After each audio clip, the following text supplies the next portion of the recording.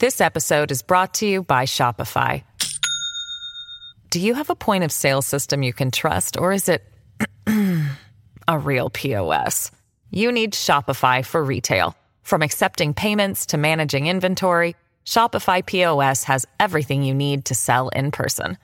Go to shopify.com/system, all lowercase, to take your retail business to the next level today. That's shopify.com/system. Are you ready for the poopiest street in San Francisco?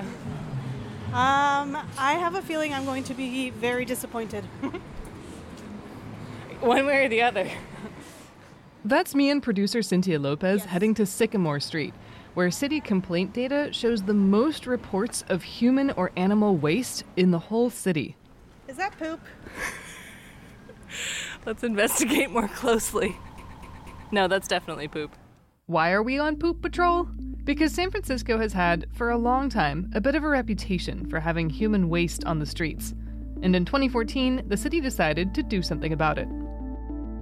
I'm Laura Wennes. This week's fix, the Pit Stop program, addressing a human waste problem by providing public toilets with staff to make sure things run smoothly.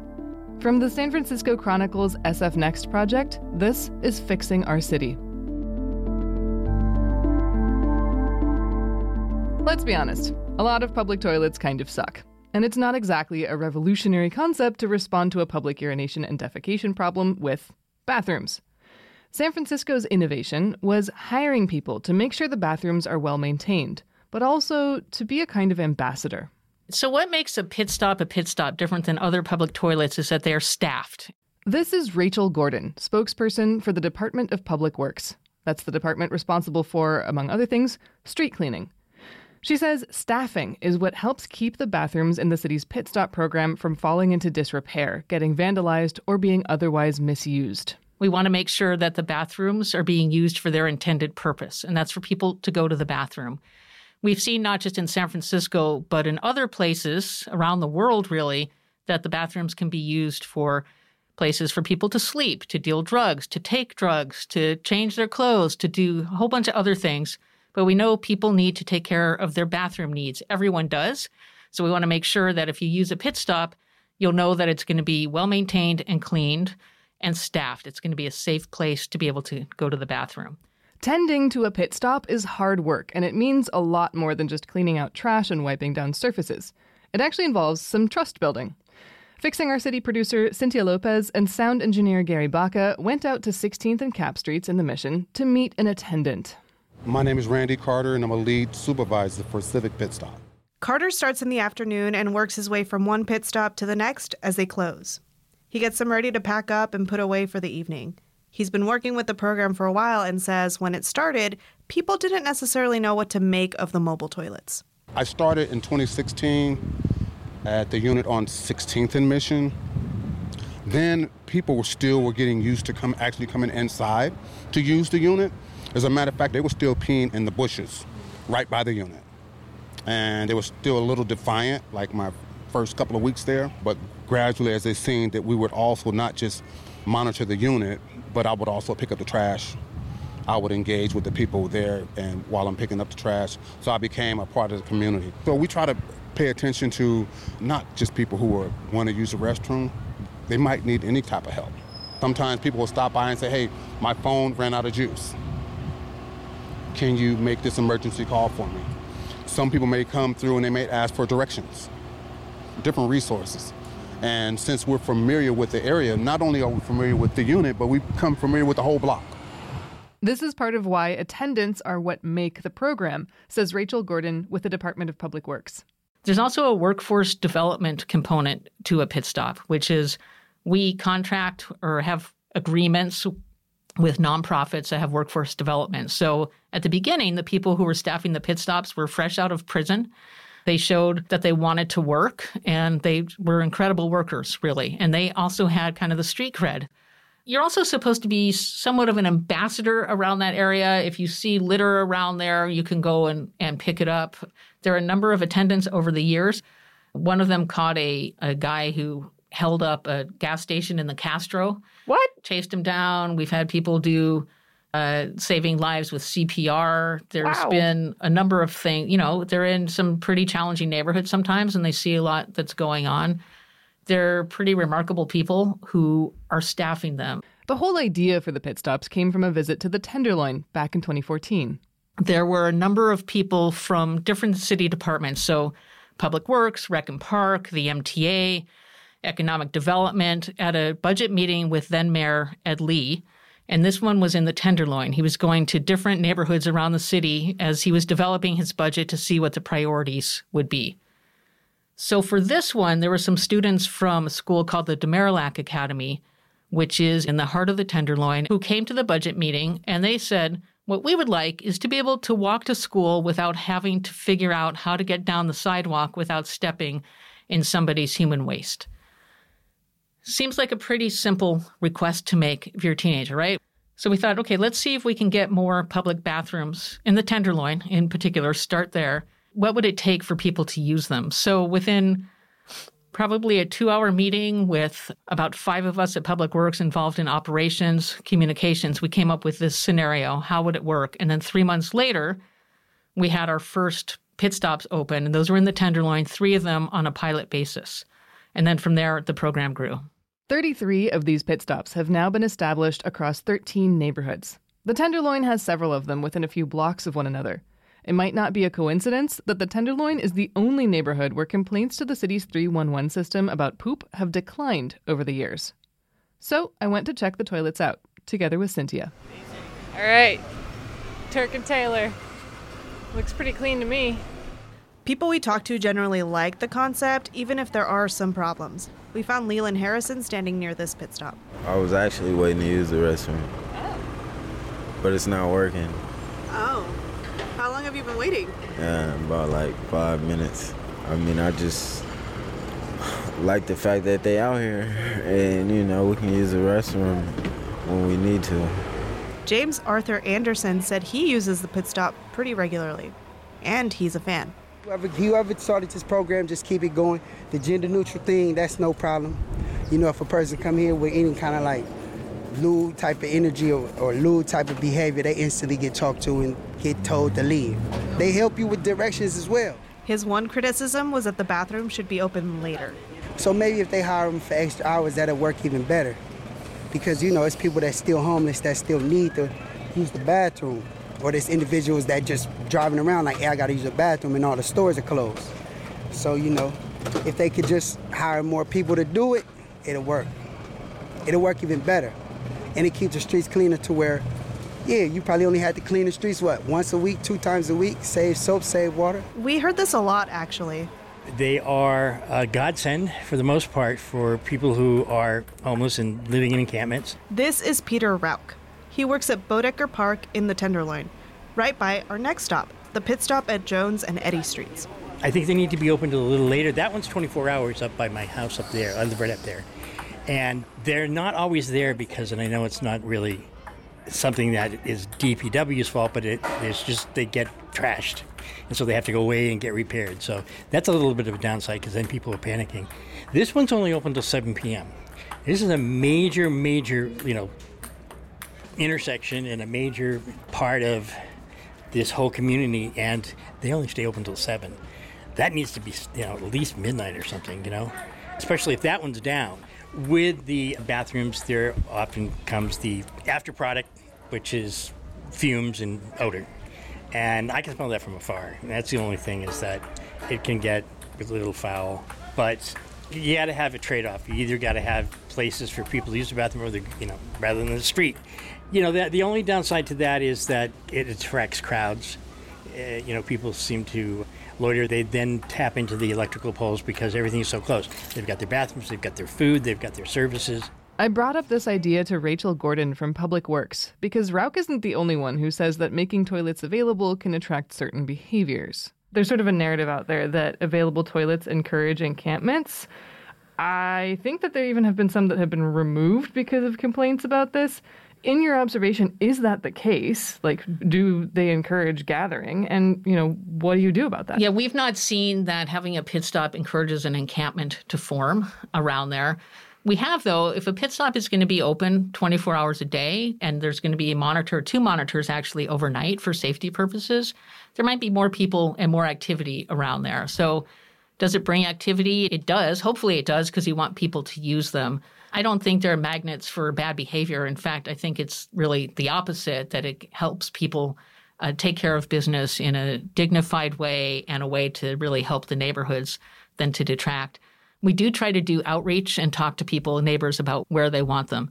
And it's an interesting balance as well, because we will hear from residents, places, neighborhood folks who are going like, do something about the human waste. We'll bring a toilet in there, and they're like, I don't want a toilet anywhere near me.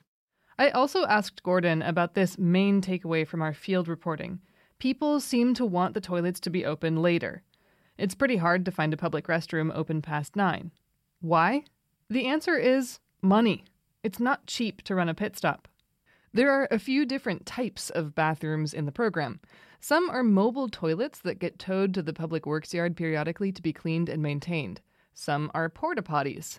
Some of those green metal J.C. Deco public toilets that have been around for a long time were brought into the pit stop program by adding attendants.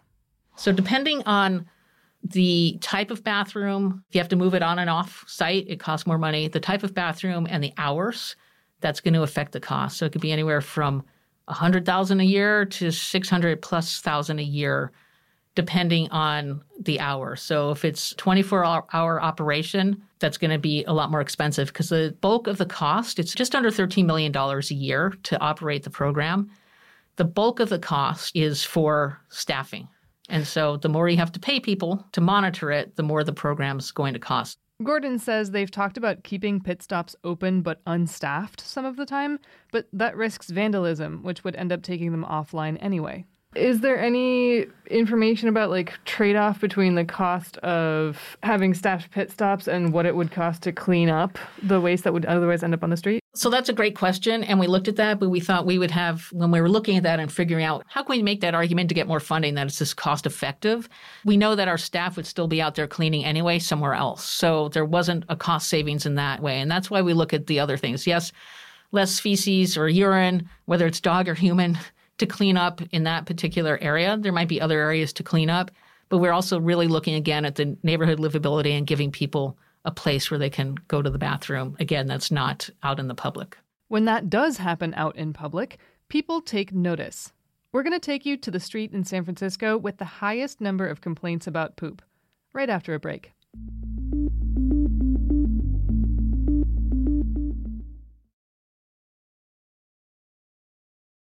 This episode is brought to you by Shopify.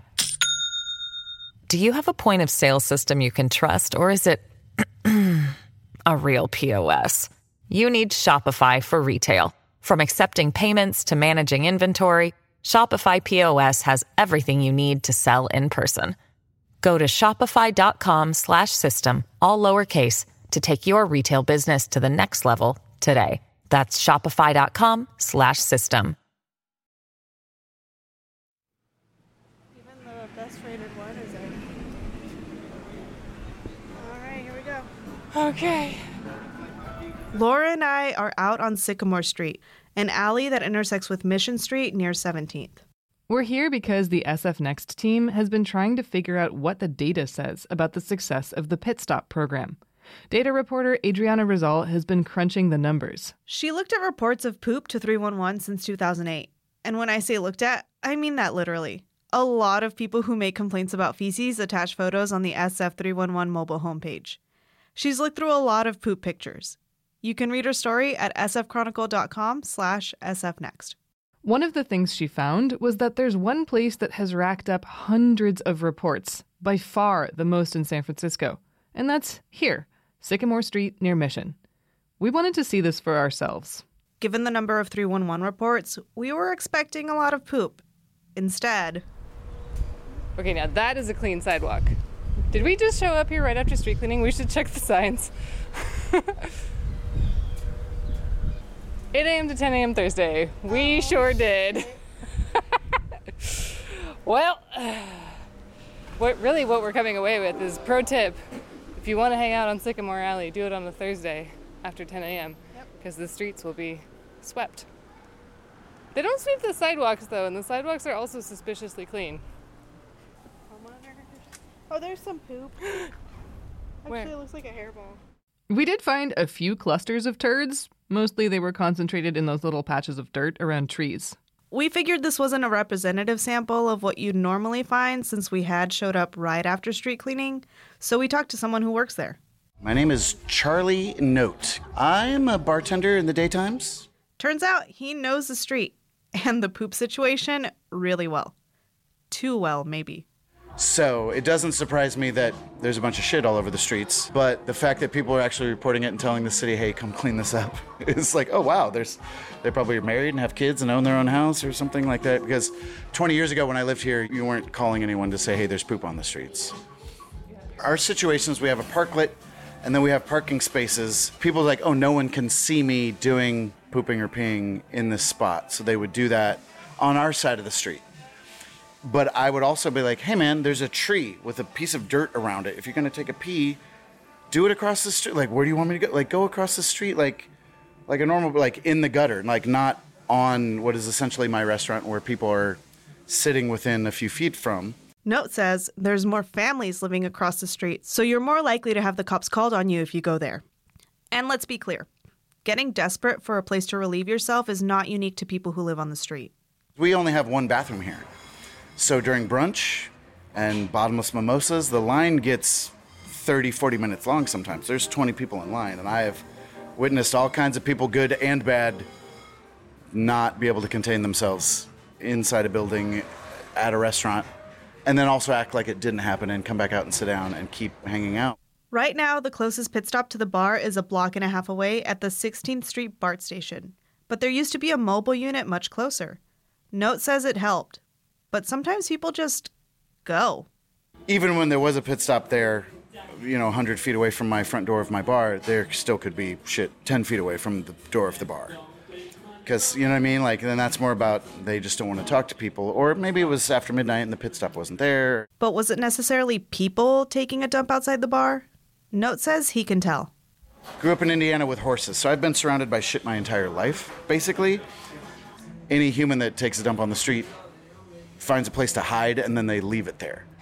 So that's how I usually know, like, oh, that's probably dog poop. I'm like, no. If it's right and that, like, that's a dog wouldn't poop there. A human poops there, kind of thing. The city's report line 311 does not distinguish between human and animal waste. Why would they? Poop is poop. And if a dog did it, it's still a human who failed to clean it up. Rachel Gordon with the Department of Public Works explained why the origin of poop on the street really isn't important. It doesn't matter because you don't want poop on the sidewalk. We don't do DNA testing of what we find there. But every pit stop you'll see, besides having a toilet for people, we also have dog waste bags that people can pick up for free. We have trash receptacles. We also have needle drop boxes. So we try to kind of consider all the street activity that might be going on out there and try to deal with it. The dog poop issue is a really important issue in San Francisco. During the pandemic, there was a huge rise in people who adopted animals and adopted dogs in San Francisco.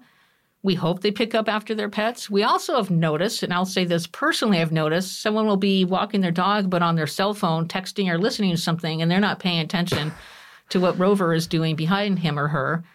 And so the dog will do its business, and then the person just keeps walking on. We are always looking for, in fact, we're just starting to work with our sister agency, Animal Care and Control, to do a new campaign around picking up after your dog. We had one a couple of years ago, pre-pandemic, called Do the Right Thing, where we provided, I know, okay, puns are bad, but they're kind of fun too. But where we give out dog waste bags to businesses.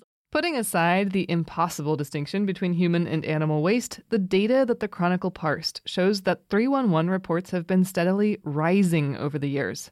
In the Tenderloin, they dropped, likely because there's a high concentration of pit stops there. Also, Rachel Gordon says some neighborhoods tend to use 311 more than others. So we really appreciate 311 data because it really does help inform where we're going to put our resources. But we've also seen with 311 that there are some communities that use 311 more than others. We have seen over the years, and thank goodness, that 311 has expanded its opportunities to contact them. So at first it was calling up. Now you could do it on the website. Now you could tweet them the request. There's a 311 app. So there are a lot of ways. We've seen calls go up because it's easier to make the complaints. Could we use a lot more pit stops? Absolutely. But they're not cheap to run. They are effective to operate. So it's going to always be that balance of resources versus needs. And yes, sometimes the bathrooms are not pristine, or they're out of order. Gordon acknowledges that. There are still people who use pit stops even though a staffer is there who will vandalize the bathroom in some way or mess it up, and we're aware of that. And if it's something that the attendant can't clean up right away, they are instructed to take it offline, make sure that it gets back to that standard we expect before they reopen it. And it's really setting expectations for people if you use a pit stop of what you can expect.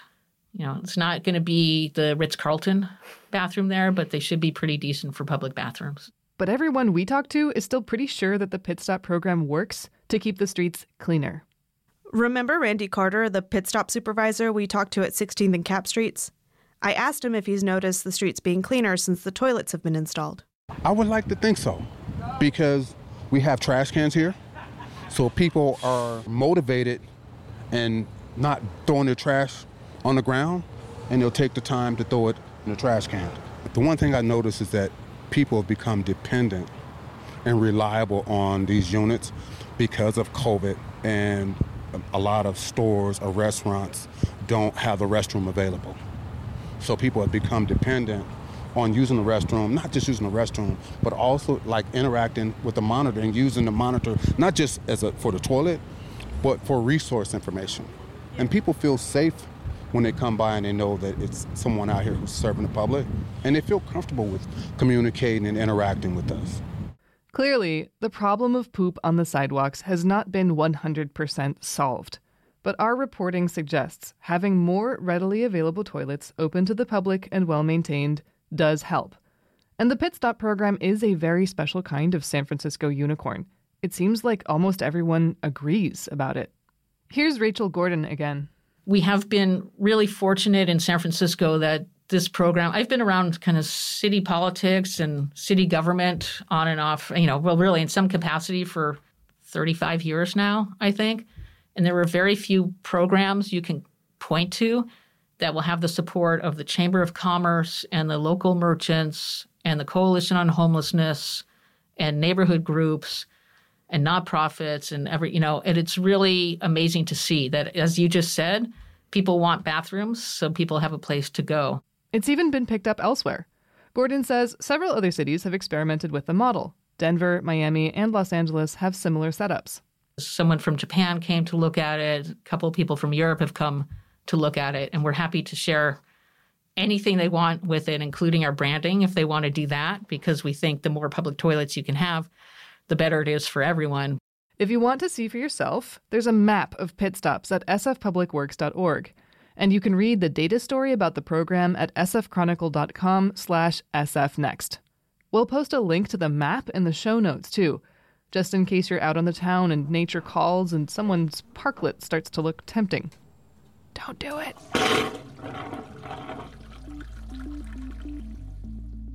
Fixing Our City is part of the San Francisco Chronicle's SF Next project, where we explore how the city will chart its future and address its biggest challenges. And we want to check out your ideas. Do you have a solution you want the city to pursue? Know someone who's making a difference on an important issue? Send an email to sfnext@sfchronicle.com. You can also DM us on Twitter. We're at sfnext. I'm Laura Wenis. I'm Cynthia Lopez. This is Fixing Our City.